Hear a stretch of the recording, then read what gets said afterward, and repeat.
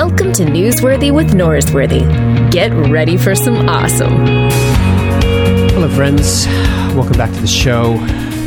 Before we get to the show, let's talk about the show. Jason Miller, welcome. Hey, thanks. We are in South Bend, Indiana, in the shadows of Notre Dame campus.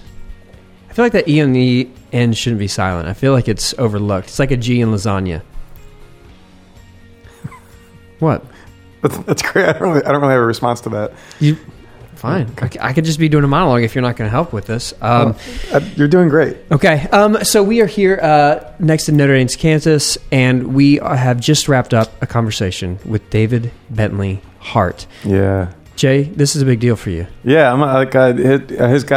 Some of his work is you really marked fanboyed me. pretty hard. Yeah. You did. Yeah. Between The Experience of God, which I try to get all my friends to read, it's just like a definition of what the word God means, and then his essays on baseball. I'm a pretty big geek. Yeah. We end up talking about baseball for a solid 15 minutes, and I thought about cutting it and moving it to the end of the podcast, but I typically don't ever edit these things. So what I'm going to tell you is, if you are not a baseball fan, I'll put this in the show notes, the actual timestamp, but the first 15 minutes is just us talking about baseball. And if you don't want to hear us talking about baseball, just fast forward that, and then we actually get into the subject matter about his new book, which is That All Shall Be Saved.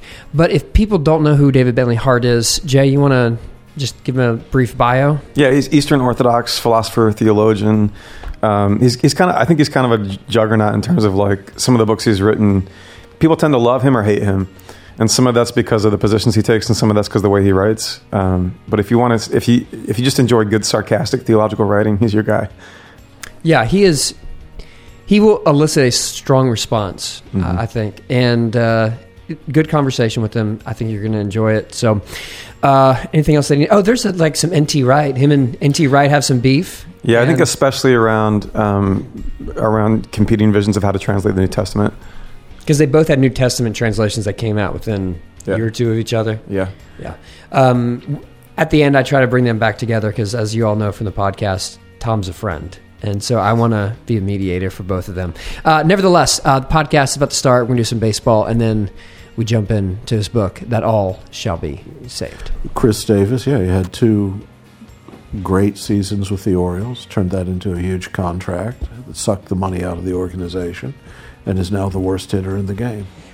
It's kind of unfathomable, but I mean, I root for him as a human being that he got the contract. Oh, yeah. He's set up for life, theoretically in the financial realm, but yeah, no, I like the man. I mean, it's hard to dislike the guy. You want him to do well because he's actually a very witty, very nice, even self-effacing fellow with enormous physical gifts, but he's just lost the ability to make contact, which is a requirement for his work. Yeah, but it seems to be he just can't get.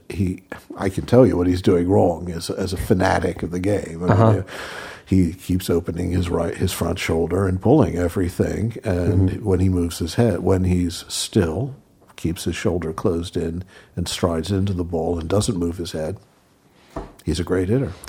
But he's just physically unable to make himself get back into the correct.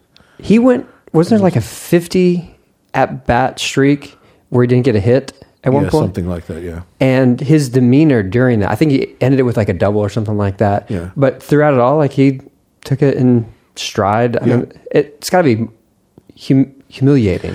Yeah, yep. I would think so. As I say, I like the guy, but I don't know if they're going to be able. I mean, they may end up cutting him by the end and then just swallowing his contract. Let me ask you a question. Who do you think likes watching the Orioles or seeing the Orioles more, you or Gleyber Torres?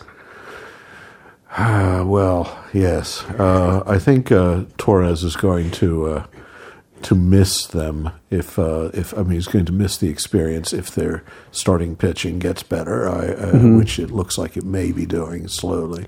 Hunter Harvey looks like the real thing. So, but I think Torres is going to start hitting everyone that way. To be honest, he has an almost perfect swing, I just think he just had abnormal stats against the Orioles this year. Yeah, record-setting 13. But you did notice that the ball was basically juiced. Yeah, I mean, if they had been using a lacrosse ball, I don't think they could have gotten more launch off the bat. Do you think they changed the ball in the postseason? Yes, definitely. You could tell that, first of all, the ball was moving more, so obviously the seams were higher. I mean, all the pitchers, you normally, when the weather gets colder, pitchers aren't able to make the ball move more, and yet it was clearly doing so, especially with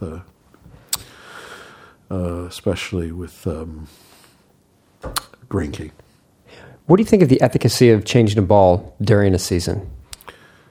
Are we actually recording? I didn't mean to talk to you about this, but it just kind of came up. This is my last baseball question. I think that anything that gets us back to a game that doesn't consist in 27 home runs per contest is a good thing.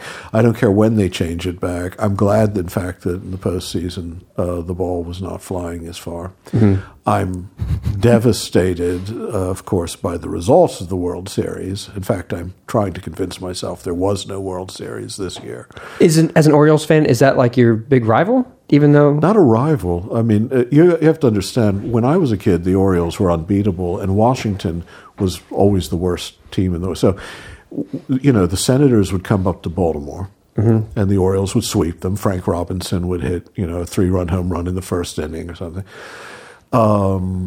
Then we would all drive down to RFK and watch the Orioles sweep the Senators there. It was great. It was a whole week of watching the Senators being crushed by the Orioles. The idea now that you see, the team isn't a rival. I mean, the team was stolen from Montreal by a corrupt commissioner for a friend. But the city of Washington is a problem if you're a Marylander. It's, there are certain feelings about it that are hard to conquer. I mean, my great dread was that it was going to be a World Series between Washington and New York. Mm. Who would you have rooted for or more harshly against? No, I mean, it's impossible. I would at that moment have fallen down on my knees and asked God to end the world before the series was played. Mm. It was been the only solution, Do you think Alex Rodriguez can be saved? Because you say they all shall be. I believe, yes, all can be saved, all shall be saved, yeah. In the case of Alex Rodriguez, it may, take a little longer. Mm-hmm. On the other hand, he seems like a sweet enough guy. I mean, he played during a period when everyone was cheating, and that doesn't excuse it, but it does somewhat explain it. I mean, it became the culture of the game. Nonetheless, it's my favorite player in the game today is Jose Altuve. Yeah, to me, he represents everything beautiful about the game. You can be 5'6" and the best player in the game if your technique is flawless. Did you know that he's actually shorter than Aaron Judge? Because it seems that they've been remiss to mention that. I have seen them next to one another, and you do get the impression that Judge has a few inches on him. Yeah. It's hard to see that on TV, but the commentators tell us that Joe Buck has informed me of that. Yeah, photographs often hide these things, but yeah. No. Actually, some of my favorite images in baseball today have to do with, Judge on second base and Altuve standing next to him, because, again, it represents something glorious about the game. They're both great players, but if you had to choose one for your team to build around, which would it be? You're taking Goliath in that situation. No, I'm going with Altuve. But on the aesthetic, if you're just looking, you don't know who they are. Right, yeah. A person who doesn't understand the game might or know their stats would Altuve is But Altuve, he won't hit as many home runs, and the home runs he hits won't necessarily go 495 feet with regularity.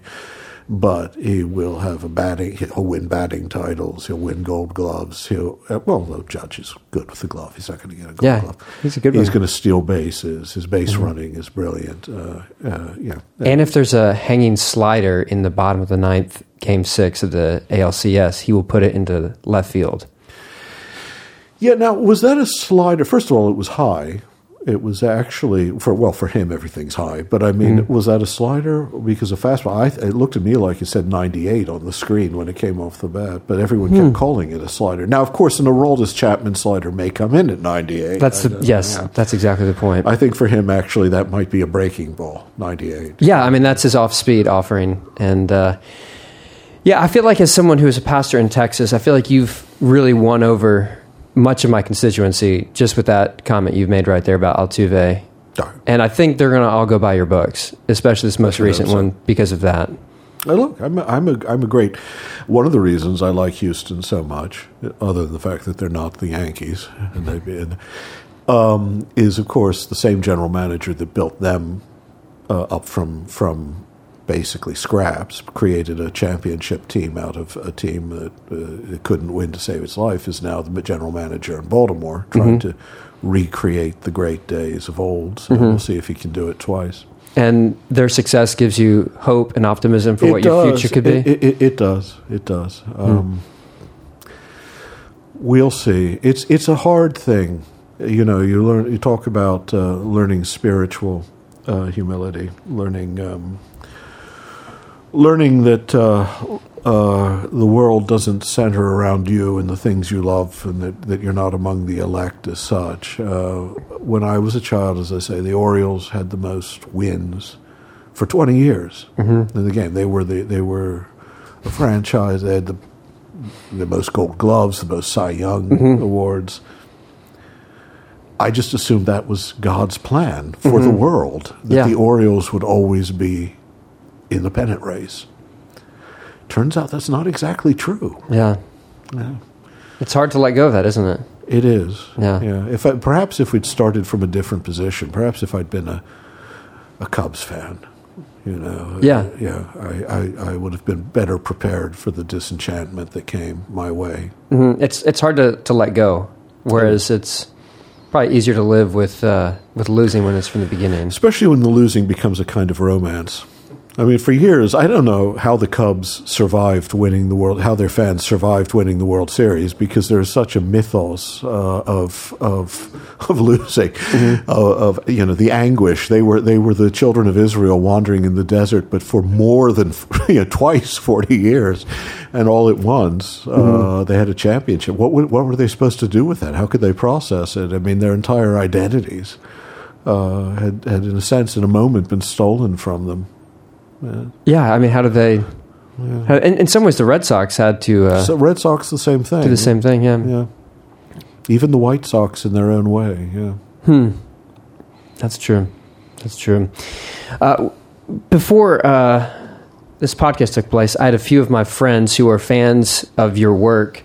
Upon hearing that we were going to do this podcast, they said that they were concerned how well you and I would get along. They thought that my sarcasm might be off-putting, and I feel like so far have they read me? I mean, yes. Are they kidding? I mean, yeah, I feel like that. And so, in that sort of trepidation, I didn't disclose one thing to you that would make it even more off-putting, and that is that I actually am a Yankees fan. And what do you think is more unbearable, Yankees fans or sarcasm? Well, Yankees fans, obviously. I mean, sarcasm is a healthy impulse. Following the Yankees is about as depraved a behavior as a person can be accused of. What I don't understand is how a pastor in Texas could be a Yankees fan. Are you you don't sound like a New Yorker to me. No, I was born outside of Philadelphia, and the first stadium I went to as a kid was Yankee Stadium. And that's it. I mean, you're that cheap a date. I mean, oh look here's a Nathan's hot dog. Well, of course. I mean, I'll just that's sell my soul right away to Baphomet over there. No, that's actually how my wife proposed to me. She gave me a Nathan's hot dog, and I said yes. I will be with you for the rest of my life. It happens that way. So, if your first experience had been, well, how old are you? I am 38. So what year were you born? 1981. So, all right. Well, let's say that either Memorial Stadium or Camden Yards, because Camden Yards was built in 92, and you'd had a Maryland crab cake, and you'd gone to Camden Yards as your first baseball experience, you'd be a rock-ribbed Orioles fan? who am I to say what I would have become? Because I think all of us are not as free as we wait a think. minute, are you from Texas? No, I was born in Philadelphia. My dad's right. from... You just said that. You don't. Yeah. You don't necessarily sound like a Pennsylvanian either. I think you've been in I've kind of moved foreign fields. I've for a moved while. over a lot. I moved when I was 12 to Ohio, and then went to school in Texas, and then kind of bounced around a couple of different times. Right, because you've got one of those heterogeneous sorts of accents. Well, look, I mean, if you're born outside of Philadelphia, the best thing I can say about you is at least you're not a Phillies fan. Now, I have nothing against the Phillies. It's their fan base I don't like. I mean, in Philadelphia, they're unbearable. They're the most spiteful fans in the world. We'll boo Santa Claus I in remember Philly. when Mike Schmidt in the '83 World Series, Schmidt didn't have a great series because the Orioles had good pitching. It wasn't because he wasn't trying. But Eddie Murray wasn't having a good series either till the very last game. The Orioles fans kept cheering for Eddie, but within 2 games, the Philadelphia Phillies fans, who had no right to expect to be in a World Series without Mike Schmidt there at third, were hissing and throwing, calling for his hanging. I mean, I thought, this is the most ungrateful fan base in the world. And yet you think that they can be saved. I do. If you're ranking most unsavable, Phillies fans, Yankees fans, which one? Oh, Yankees fans, obviously. Okay. Yeah, I mean, because the Yankees fan is someone who's always already made a compromise with evil in his heart. If you think about the Yankees, I mean, really, what are they? I mean, they are the glitziest bordello in town. They've got all the fixtures, all the money. So, of course, yeah. Though an argument could be made that there are owners who have more money than the Steinbrenner family. For example, like the Minnesota Twins owner. Right, but it's the media contracts that make the difference. It's not the families. Now, it's true. I wish the Angelos family in Baltimore all at once. I mean, and I'm pretty much against immense wealth in private hands, just on scriptural grounds. But I do wish the Angelos family had Jeff Bezos' money because since there's not revenue sharing of any consequence in baseball, I would like the Orioles simply to be able to buy all the talent in the world and win another championship or 2 before I die. Now, I enjoyed it as a child watching them go for the pennant. I'm really getting tired of it just coming around every dozen years or so and never actually getting past the championship series. Well, my condolences go out to you. 2014 was a good year. It's just that, when they got to the ALCS, that Manny Machado was injured, Chris Davis was suspended, Matt Wieters was injured, J.J. Hardy was playing with a bad back. So there I was, right on the verge of the cusp. And then... But alas. Such is life. Now, one thing that we need to acknowledge is that there is a gentleman in the room next to us who has no idea about 90% of what we just discussed. But what he is eagerly waiting to hear us discuss is universalism. So do you think we should talk about that a little bit? If you must. Yes. Okay, so I told you beforehand, I am a Church of Christ preacher in Texas. And my... I'll admit that I don't know one Protestant denomination from another once you get past the big ones. Really? Yeah. So I don't know what Church of Christ is. Okay, so it's a small tradition that's about 100 years old that is heavily influenced by Scripture. And so there is a... well, that's an interesting and well, there's a... novel take. I'm trying to think of how you would describe that. In the best... Well, I mean, is there any magisterial tradition? They're part Lutheran, Calvinist? No, none of that. Okay. No, none of that. It comes from the Anabaptist. Okay, so free, yeah. Yeah, so it's autonomous congregations, and there is, but like I said, so Scripture is the centerpiece of it, and the idea of the influence of the patristics or philosophy is not part of the tradition I'm from, and so those voices are not as upheld in the world that I came up in. Right. And so an argument that, or a conversation that we would have about this subject matter, it's to some degree, for some of my people, it would be foreign for them to use arguments of philosophy over Scripture, as though, not that they're over, but in competition or together, as though they're equal parts. How does that change this conversation going forward, do you think, for you? Well, in what sense? I mean, you mean that if I were talking to your congregation, what would I? What would I talk? No, I'm just trying to say. Obviously, you're a philosopher, and that's a large among other things. Among other things, yeah. I mean, obviously, you've translated the New Testament, so it's not like. But I prefer to think of myself as a baseball fan who dabbles in philosophy. You know, my profession is baseball fan. Would it be baseball in general or Orioles specific? Both. But no, I think of myself as a writer who does, among other things, theology. But yeah, look, the issue of philosophy and scripture. I mean, obviously, we know there's a kind of curious set of issues here. One is why one takes the Bible to be revelation at all. It's because it's embedded, obviously, in a tradition that in fact didn't even have a complete canon such as you know it now until the early 4th century, or actually the early 5th century, when Revelation wasn't in everyone's canon until very well past the 4th century. And the decision as to what went in and what went out had to be made prudentially. But then even when you have a canon of Scripture, surely you have reasons for believing that it's revelation, right?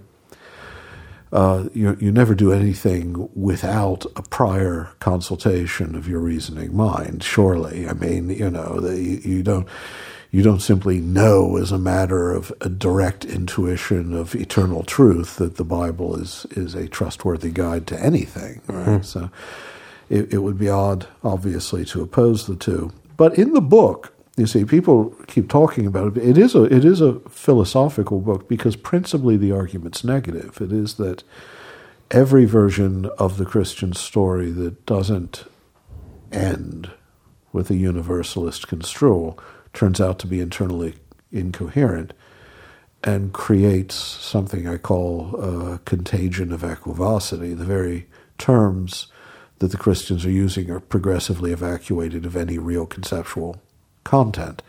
When that happens, what is faith? It's nothing at all. It's simply the repetition of formulas that you imagine have meaning, but that you ultimately, the more you try to define them, the more elusive they become of definition. That said, the pages devoted to Scripture in the book are more substantial than people seem to want to grant. I don't have to go through every single verse to demonstrate. When I characterize Christ's pronouncements on judgment, one can go ahead then and match the characterization to the individual verses if one's, it's not that hard. It's sort of like putting Lego blocks together. But the larger reading of the eschatology of the New Testament in terms of 1 Corinthians 15 is the great key, in the way that Gregory of Nyssa did and Origen did, is actually sophisticated, even if it doesn't take up hundreds of pages. I trust readers to be able to follow the case and then consult the text on their own, as also is the issue of preteritism, or how one understands the prophecies of Christ during his ministry in light of his own death and resurrection, and the eschatological language that attends that.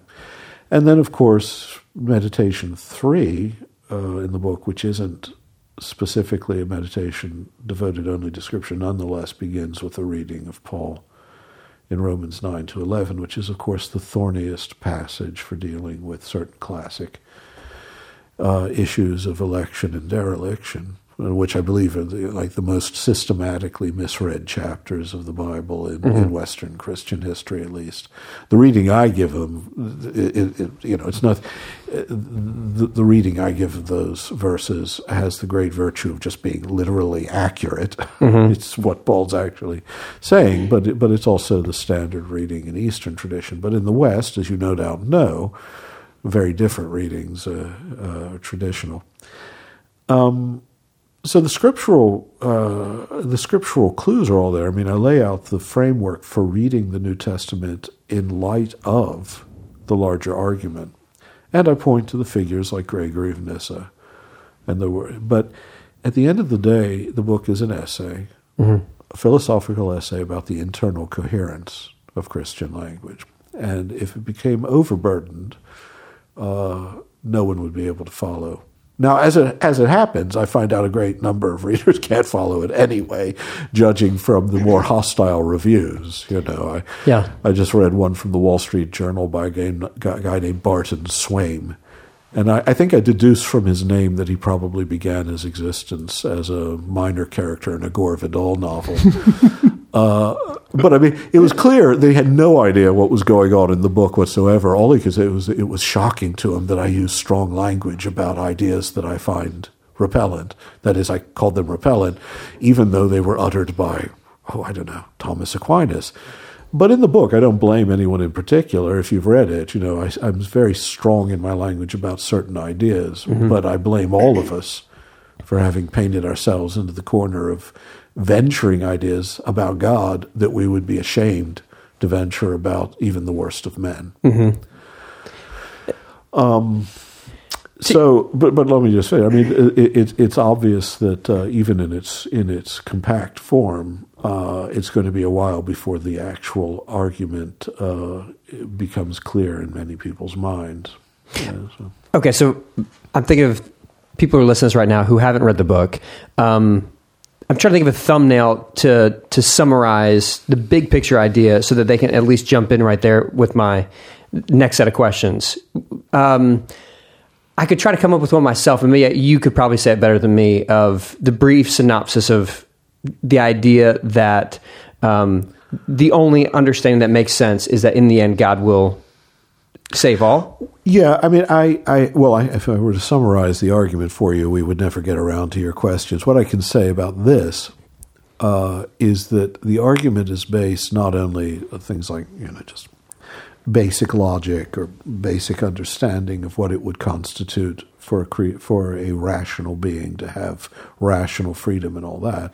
It's also based on scriptural and doctrinal foundational claims of the faith. I mean, things as simple as Christ commanding his disciples to think about God's relation to his creatures and to them by analogy to their understanding of their own fatherhood, and how they relate to their children. Yeah, Matthew 7, yeah. Right.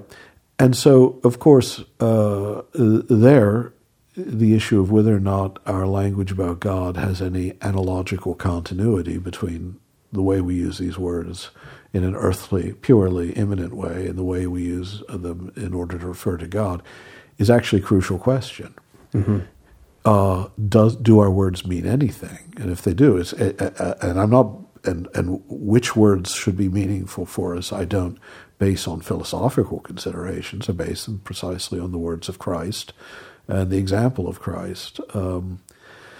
And at the end of the day, the claim of the book is, and I mean, I can be more elaborate if you want. I can explain the argument step by step. But at the end of the day, all that language, all the affirmations where we make about God in Christ fall apart. Unless, say, Gregory of Nyssa got it right. If, as much as I love Augustine, if the late Augustine got it right, if that's, by get it right, I mean that's the correct Christian narrative, then you'd have to conclude that Christianity is a internally incoherent and therefore false religion. For some, the word universalism connotates a sort of pluralistic ending that is devoid of a Christological soteriology, that it's not Christ that saves everyone. But that's not what the look on your face obviously says that's not what you're talking about. Yeah, the claim of all the classic universalists is not that Christ is one of the various ways in which it's that because of the activity of Christ, all ultimately will find their way to union with the Father. But anyway, go on. Well, I was just saying that for some people who'd read that word the very first time, they would be off-put and think this has nothing to do with a salvation through what Christ has done, which is the antithesis of what your argument is. And I assume that the response from the Orthodox community compared to like a Protestant response, as especially in the reviews that you started to read, are they saying different messages? Are you feeling the pushback is different in one community than the other? Yeah, I mean, you'll get pushback in every community. We have fundamentalist Orthodox in this country because we have a lot of ex-fundamentalists who became Orthodox and carried over their habits of thinking with them. That is, that there's only one correct way of quite often the most ferociously unpleasant Orthodox figures in America are all former evangelicals who think that the faith, a tradition of 2,000 years should be like the evangelicalism they left behind. That is, that you could sum it up in a faith statement at the back of the church, and it's quite clear. And they're quite unprepared to discover that, actually, Orthodoxy is a huge tradition, and there have been plenty of Orthodox Universalists throughout the ages, and Eastern Christian Universalists. In general, though, the Orthodox community as a whole, I can't actually name names. Let's just say that plenty of hierarchs, bishops, and such have been very encouraging about the book. Mm-hmm. And in the public reviews, I think you'll find that that the Orthodox are always much more open in total to a universalist construal of the faith because it's part of the tradition they understand. It has patristic roots. It's a way of reading Scripture that's familiar to them from centuries of precedent. And in the 20th century, so many of the greatest Orthodox thinkers like Bulgakov and Evdokimov and Olivier Clément were Universalists quite openly. Mm-hmm. You made the pre-statement about the evangelical who wants to have the belief statement that you can have in the back of the document. Yeah. And that is so normal for many that we can't even see the short-sightedness in that. What would you say is a way for us to see that, how that muddies our understanding of who God is when that's what we're striving for? Well, I presume that even an evangelical raised in a very small, narrow tradition without a lot of exposure to the 2,000 years of Christian thought throughout the world, from Central Asia to the Americas, would still nevertheless be able to recognize that God's infinite, right, and that therefore the attempt to reduce the mystery of God or even the mystery of God's actions in history or God's actions in Christ to a simple set of propositions is an inherently defective way of understanding the relation of the human intellect to the divine reality, right? So my advice to them would be, well, you've started out with the right intentions. Now expand your knowledge of the tradition, expand your knowledge of its mystical traditions, its mystical dimensions.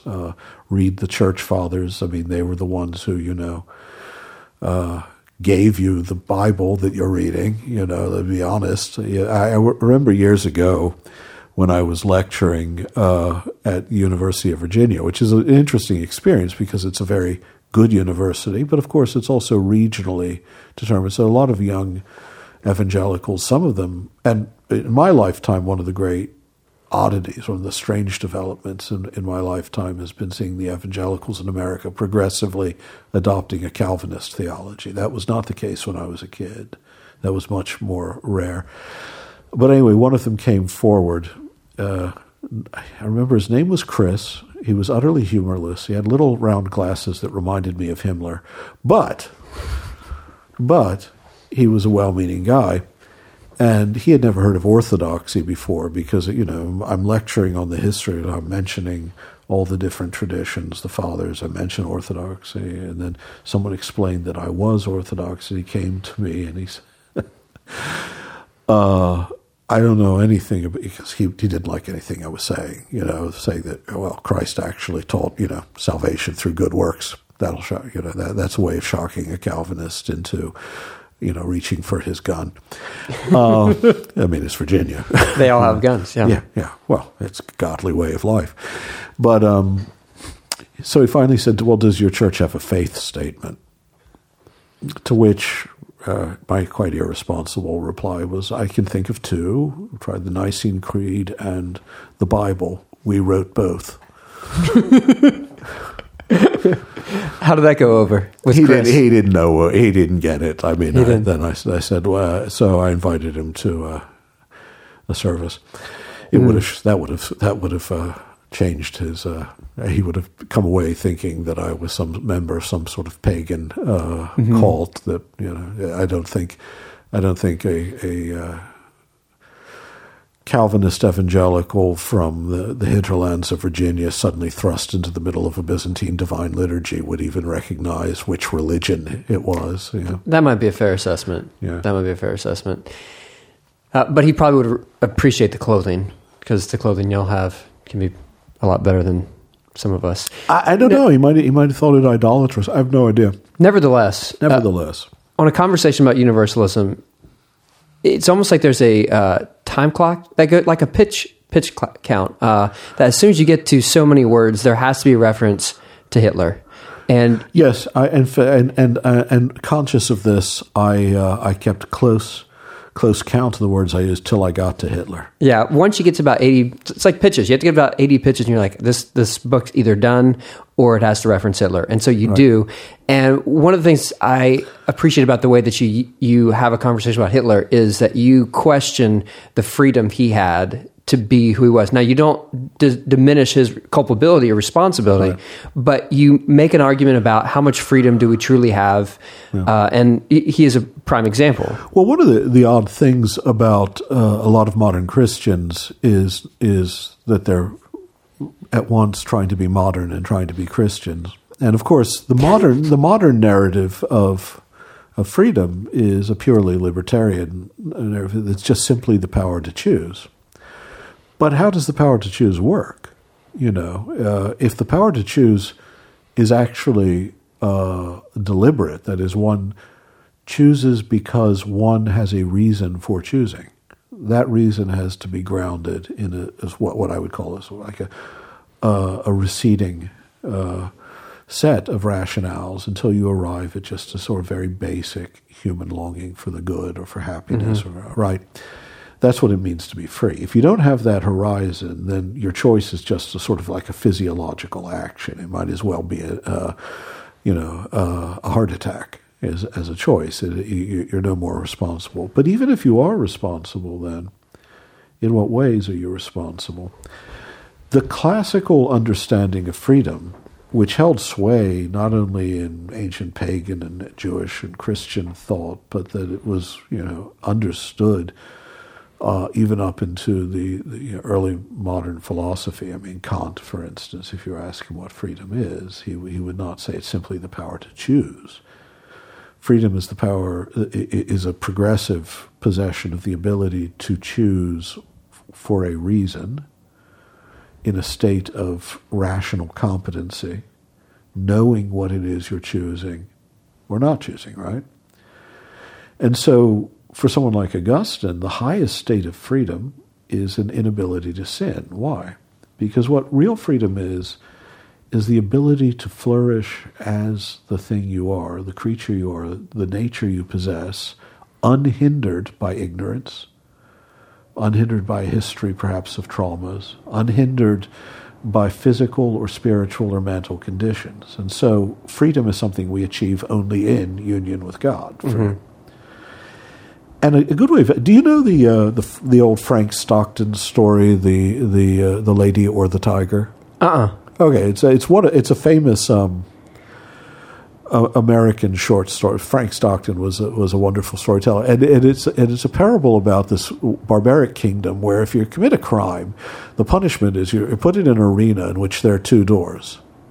Behind one door is a beautiful maiden from the village, and if you choose that door, not knowing which is which, she marries you. Now, this isn't always a happy thing, because even if it's assumed the criminal is a man, obviously, as normally is the case, even if you're already married, you're forced to marry her. So it may be a happy ending, but it's certainly, whatever the case, happier than the alternative, which is a hungry tiger. And in the story, a low-level courtier has fallen in love with the princess, one of the king's daughters. The king finds out about it, sentences him to the arena. The princess is up in the gallery watching. She has found out behind which door there's a tiger and there's a... Okay, and she signals to him which door to choose. Okay, but which one did she choose? And the story ends there. It's a wonderful story. But let's put the princess aside. Let's just talk about the guy in the arena. Let's say he has, what would make him freer? Not to know which door was which, and to be forced to choose in a purely libertarian, purely spontaneous way, or to know which was a tiger, which was a girl, so that he could make an informed choice. In what sense would he? In which of those situations would he be more free? My first thought is if he had the information, then he would be more free. Right, but in having that information, what's the likelihood of him choosing the tiger? Non-existent. Right. So the more free he becomes, the more limited the actual choices he's likely to make are. The ability to choose isn't what makes you free. It's the ability to choose well. And having chosen well, to find that the freer you are, the fewer choices there are you have to make. Until, again, with Augustine, the highest freedom is to be so utterly fulfilled in your internal nature as a rational creature that you are perfectly transparent to God. In which case, you're incapable of sinning because there's no impulse to sin. Everything is the sheer delight of union with the good. Yeah. But if you think about it, the simple ability to choose is nothing. That's a deliberative faculty. It could be trivial, it could be tragic. To be free is to know what you're choosing, and that is never perfect in this life. So there's no such thing as a perfect culpability. Hitler's definitely culpable, definitely evil. But at the end of the day, the notion that any of us exists in a state of such pure deliberative liberty that we know the good for itself, we know God for himself, know our own nature for what it is, know what would bring it fulfillment, and then would choose evil, is a fiction of the modern libertarian concept of freedom that's logically and existentially unsustainable. It cannot be true. It has never been true. If it were true, it would make freedom a nonsense. It would simply mean freedom is a physiological set of accidents that we delude ourselves into thinking we're made freely. You have this great line in the book about how eternal punishment is not something, or I'm getting your quote wrong, obviously I'm not reading it, but it's not something that anyone merits, but grace also isn't something that anyone merits. I mean, but how can, there are ways of reading that can sever that from the question of the character of God. You can end up with the Calvinist language of pure divine sovereignty as its own good, which I regard as the single most corrupt, diabolical idea ever to have polluted Christian thought. Because sovereignty is, God's sovereignty is always in reality united to his infinite goodness. The notion that his sovereign power is the highest name for God or the highest good in God is based entirely on a sort of early modern concept of absolute monarchy, in which power, rather than the power of the good or the power of the love, becomes what defines the right of the monarch. And it's a perverse, all too human notion of God, and it's quite contrary to Revelation, where it's like however you understand the line in 1 Timothy that says God wills, and it is wills, that all should be saved and come to a knowledge of the truth, you have to take it that it is in fact the intention of God, the will of God, that the good be accomplished in and for all, not just that his sovereignty be displayed in his power of election and dereliction. The latter is an almost satanic parody of God, of what the Christian view of God is. I can't even remember the original question we started with. What was it? You're good. How about I give you a different one? Miroslav Volf over in Yale. Where's Yale? Connecticut? Yeah, sure. Last time I looked, yeah. Yeah, I haven't been there recently. New Haven, if I recall. There you go. Yeah. When I've talked to Miroslav, it's through the computer, so it looks like he's just inside my computer. So the actual location is lost on me.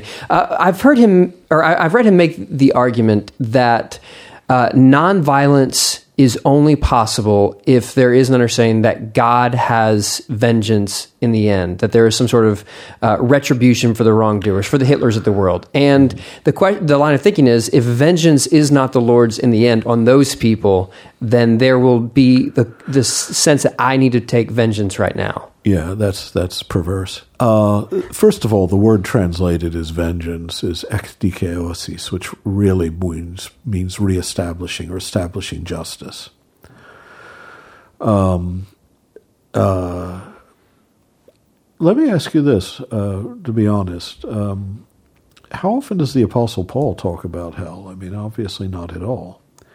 He does talk about the fire of judgment, though, in 1 Corinthians 3. I'm sure you remember the passage. Yes. Yes. Yeah. Burning up the perishable with the imperishable. Yeah. I mean, you're the one who wrote a translation of the Bible. I didn't do that, so I trust you memorized a little better than me. Well, basically, if any man's works, well, I'm not going to. The point is the works we do will be tested by fire. Who and what we are. Mm-hmm. For some, those works will pass the test of that fire and be acceptable. For others, the works will be consumed, but the agents of those works will be saved, as by fire. This was taken by figures like Clement of Alexandria, Origen, Gregory of Nyssa, Isaac of Nineveh, Theodore of Mopsuestia, Diodor of Tarsus, Theodoret of Cyrus.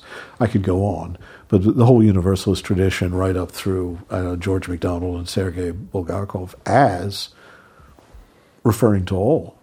I mean, there's no reason to limit those lines to some notion of the small company of the elect.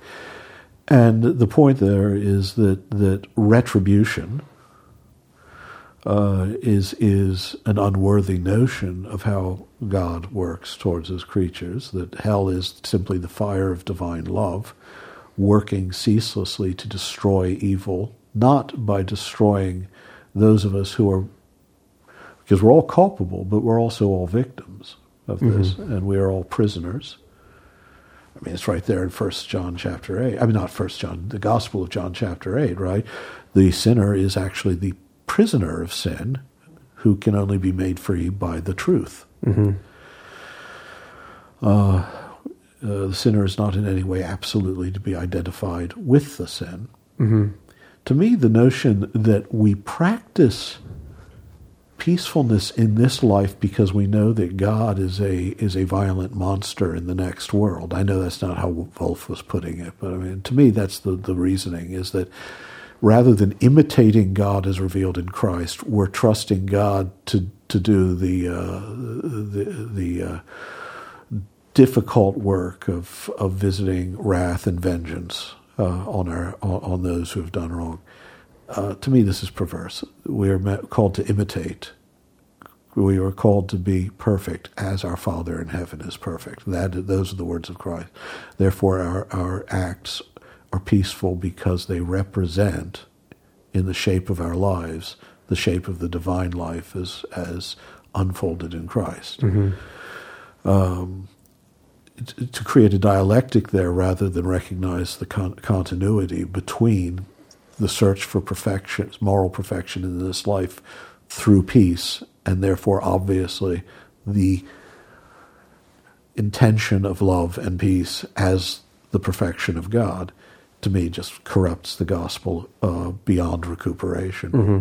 It seems that Jesus' teaching to love your enemies would somehow be represented in God's action too. I would think that's the point, is that actually who God is utterly subverts our notion of what is just and decent and right at times. Look, I mean, the whole story of Christianity is what? You have a preacher from the Galilee who, if you really look at what he's preaching, and especially if you detach it from the kind of gloss of emollient translations of the past and actually look at what his words really mean in the Greek, you find that principally he's a social agitator on behalf of the poor. He's pretty close to being an anarcho-communist revolutionary, except that he's trusting in God rather than the power of the sword to liberate the poor from their oppressors.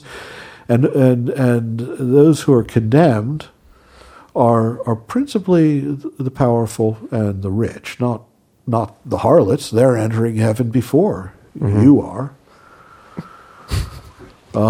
Christ isn't a moralist in that sense. Okay, he is put to death by the combined political and religious authorities of his day, both pagan and Jewish. I mean, and yet we say he's God. I mean, that in itself is already one of the most subversive ideas ever to have appeared in human history. But then we say that not only is God not well pleased with the sacrifice, which should be pleasing to the divine, because why is he killed? He's killed to restore the sacred order of society, to restore the hierarchies and powers that reign, which are all accorded a sacred meaning in their time and place, both by pagans and Jews. Even Pontius Pilate is a kind of priestly figure in the way Rome understood itself, because it's a divine dispensation under Rome. He represents not only the emperor, but the gods.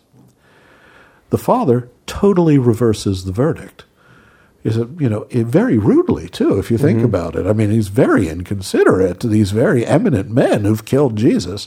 He's not at all interested in preserving the social order, and he's certainly not interested in the question of justice in the sense of the proper and equitable balance of culpability or blame. That's not that. The one who teaches us to love our enemies, the one who says in John, to see me is to have seen the Father, the one who for us is the model of God precisely in refusing violence but also denouncing injustice, is the one that God raises up for us. The notion that somehow then that we would see his moral counsels to us as a provisional a provisional sort of set of counsels for not presuming to execute God's prerogatives seems to me to miss the point altogether. Either this is the revelation of who God is, or it's just another boring religion about with a set of rules of conduct that are more ritual than moral.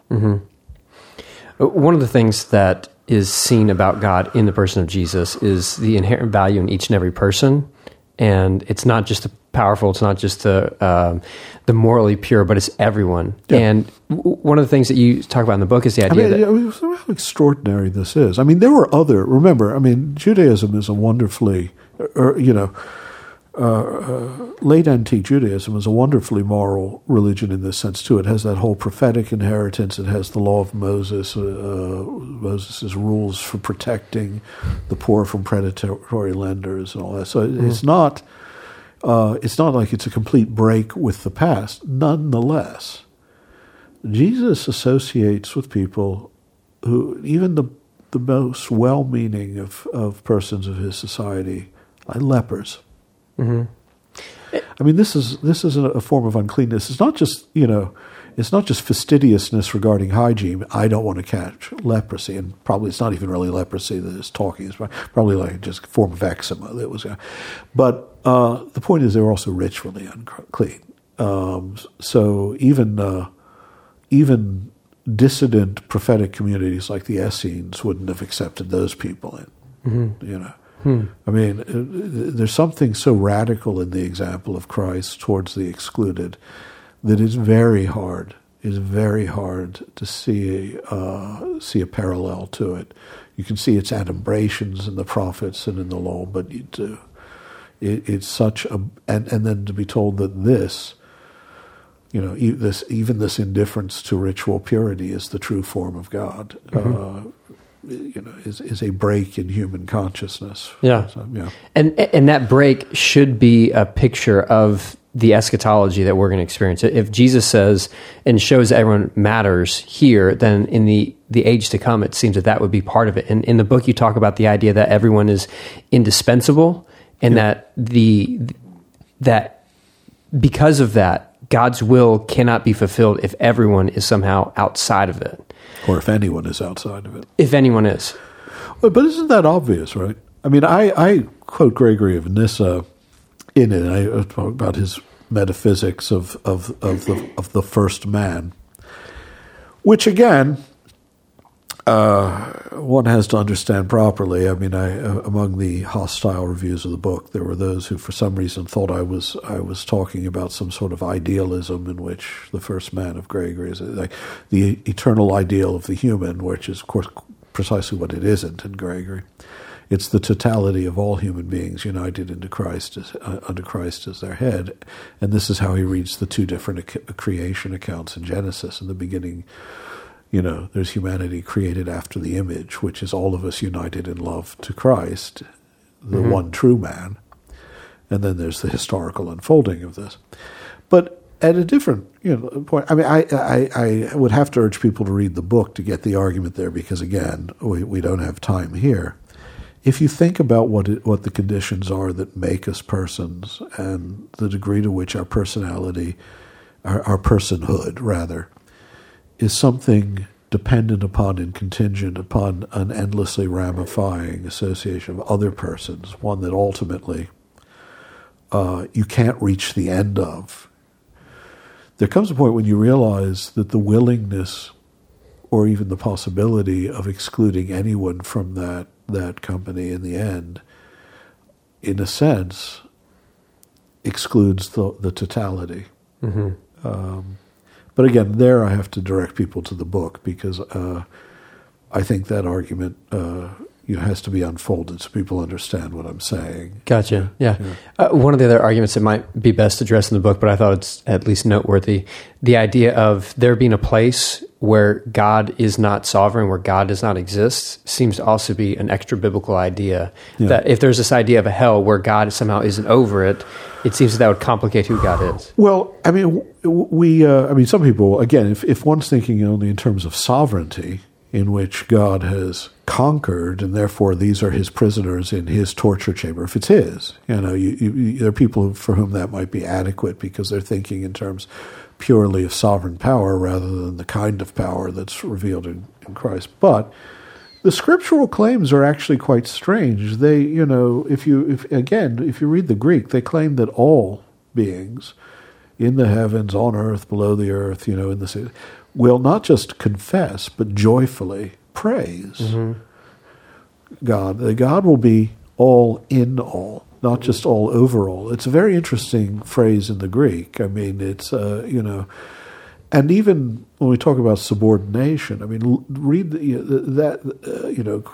Christ will subordinate all things to the Father. That is, let's keep the actual etymological meaning there, because it's the same in the Greek and in the Latin. Subordinate, order under, doesn't just mean subjugate. What's the difference?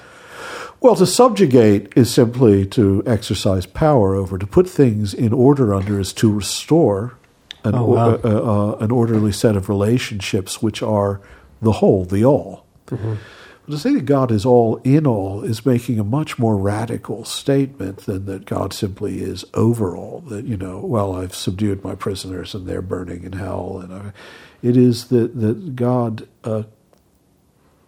is himself, is in a sense fully himself as God in every aspect of creation. And if there's a heart from which God has been banished, let's leave aside the idea of a realm, as if hell were a real place rather than a state. But if there is a heart, if there is a will from which God has been eternally banished, God is not God in that will. He is not the all in that will. He is, in fact, because that will is choosing some other end than God. So there's a competing reality there. He has not achieved the fullness of his presence as the one who is all in all. The early Christian song that Paul quotes to the Church of Philippi, where where it says in the Christ hymn that every knee shall bow and every tongue confess. Yeah, and every tongue, again, joyfully. It would be, I mean, the verb there. For confess? Yeah. If you go back to the Septuagint, it's always used to translate a joyous, meaning a joyous act of a joyous act of praise, not simply a forensic admission of something. It's not simply say, I acknowledge. This isn't out of compulsion. They're exuberant to say this. Yes.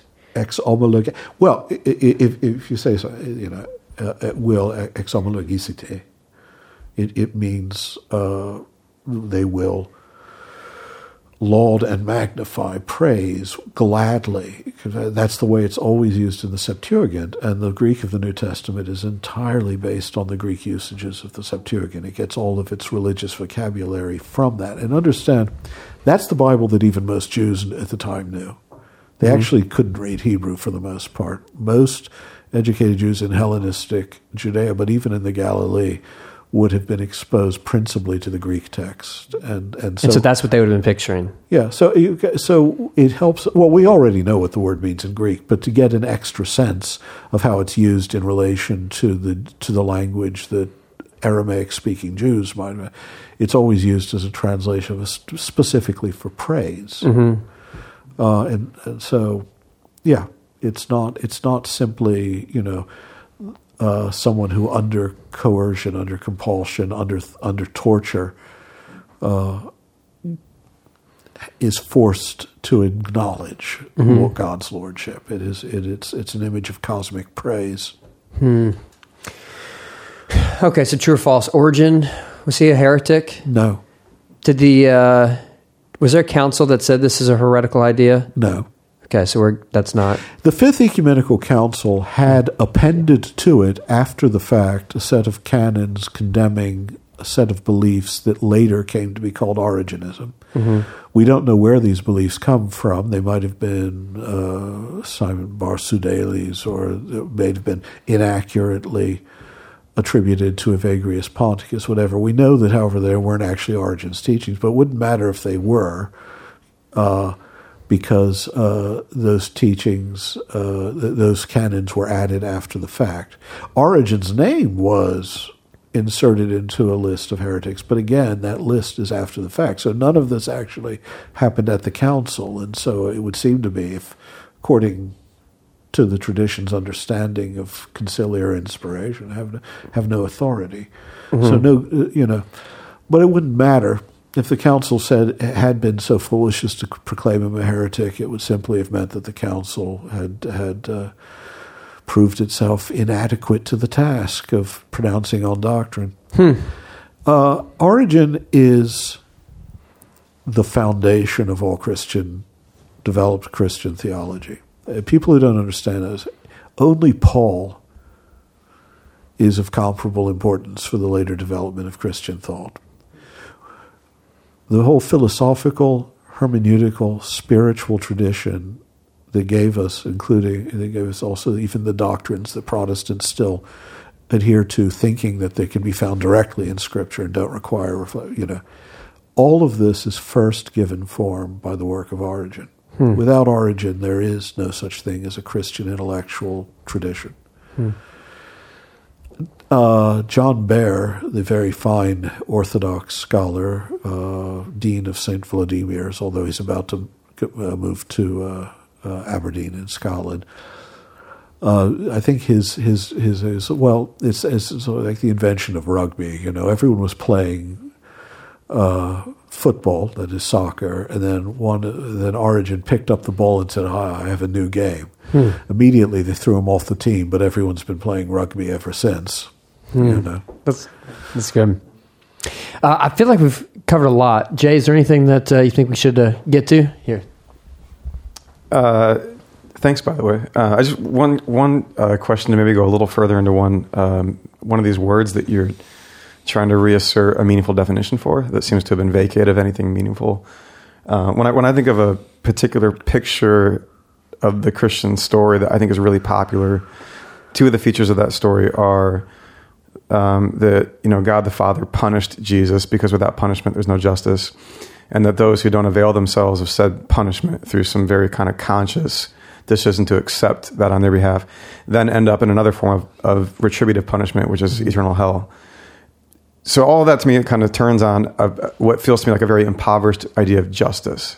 Yeah. And I just wondered if you could speak a little more about what a theologically formed vision of justice means in your construction. Yeah, I do wonder why they think the Father punished. Mm-hmm. I mean, what this notion that on the cross God was pouring out His wrath on sin by pouring it out on Christ is a confusion of different verses of Scripture.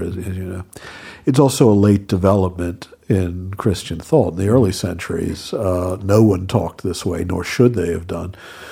Part of it is problems of translation. For instance, Greek terms that have a meaning in civil law are replaced in Latin by terms that have a meaning in criminal law. Mm. But ultimately, the whole notion that God's justice is one of retribution, and without this there cannot be salvation, is neither biblical nor logical. But it also is a curious thing. I mean, I think, and I just ask people to go back to the text. Ideally, go to a very accurate translation of the New Testament. Let me think of one. Can you think of one? Yeah. No, okay. So go to mine. But really ask, what does Christ proclaim as justice? Mm-hmm. I mean, what does he read from Isaiah, for instance? I mean, it's even the talk of the judgment to come. All right, it's not that the retribution exacts a payment that settles the affairs. It's that those who are oppressing the poor and the excluded and the marginalized will be thrown down, will be left in ruins because they will not enter in with the harlots and with the poor and into the kingdom of heaven. Now, of course, then the imagery that Christ uses again for this, which is mixed. Sometimes image of ruin and destruction, sometimes sometimes exclusion, sometimes imprisonment and torture, although, again, as I like to point out, the images of imprisonment and torture always come with an until the price is paid. Even that's not retributive. I mean, that comes from, those images of imprisonment come from a time when you had a debt to discharge. You weren't imprisoned, you weren't being punished retributively. It's that you hadn't fulfilled yet. I mean, very few criminals were in jail in Christ's time. Jails were debtors' prisons. Criminals just tended to be murdered by the state. You stole something, you were killed. It was that simple. And you didn't spend a lot of time in prison. You were arrested one day, you were dead the next day. These are not images of retribution. They're definitely images of revolution. In one sense, they're definitely images of, as in the Magnificat, the powerful having to answer for what they've done. But it's not that God is exacting justice simply by the act of retribution. He's exacting justice by overcoming evil and saving from evil. And I really honestly believe that if you attend just to the texts, you'll see that, and the idea of retribution makes sense to us. Read the Sermon on the Mount. It makes sense to us, but apparently it's not the sense that God wants us to make. Turning the other cheek is actually unjust if we understand justice in terms of retribution, but it's supremely just if we understand injustice as the overcoming of evil with love. That's good. There are plenty more areas where we could have gone, including maybe helping patch things up between you and Tom Wright. Maybe we could get... about that, let me say, that's never going to happen. I mean, at a personal level, maybe. I think that we have such radically different understandings of late antiquity, and of Judaism in the Hellenistic Greco-Roman world. We have such radically different understandings of them that we're never going to read these texts in the same way. And there's also the small problem that I'm absolutely right and he's totally wrong. But hey, what can I say? It's not his fault. He just, he's not me. One of the things I appreciate about you is that you're not bashful to acknowledge when what you're saying is deeply believed by you to be very true. And I acknowledge that as a strength. I hate mealy-mouthed people. If something. Now, here's something you can learn from Jesus right away: is that it's good to be opposed to injustice and all, but he never gives us, and even good to be humble in the proper times. But if something is worth denouncing, like the notion that the blessed saints in heaven will derive greater felicity from seeing the sufferings of the damned in hell, which is something that Aquinas says, drawn from Peter Lombard. Don't, simply because it was Aquinas who said it, say, well, I find this idea problematic. It's a loathsome and evil idea. Call it loathsome and evil, even if someone named Barton Swaim in the Wall Street Journal will then become terrifically unhappy with you and emerge from the pages of that Gore Vidal novel to denounce you in turn. I fully respect what the kids would call this as throwing shade, and I fully respect your commitment to doing that. Thank you. I appreciate your time, and thank you so much. Take care.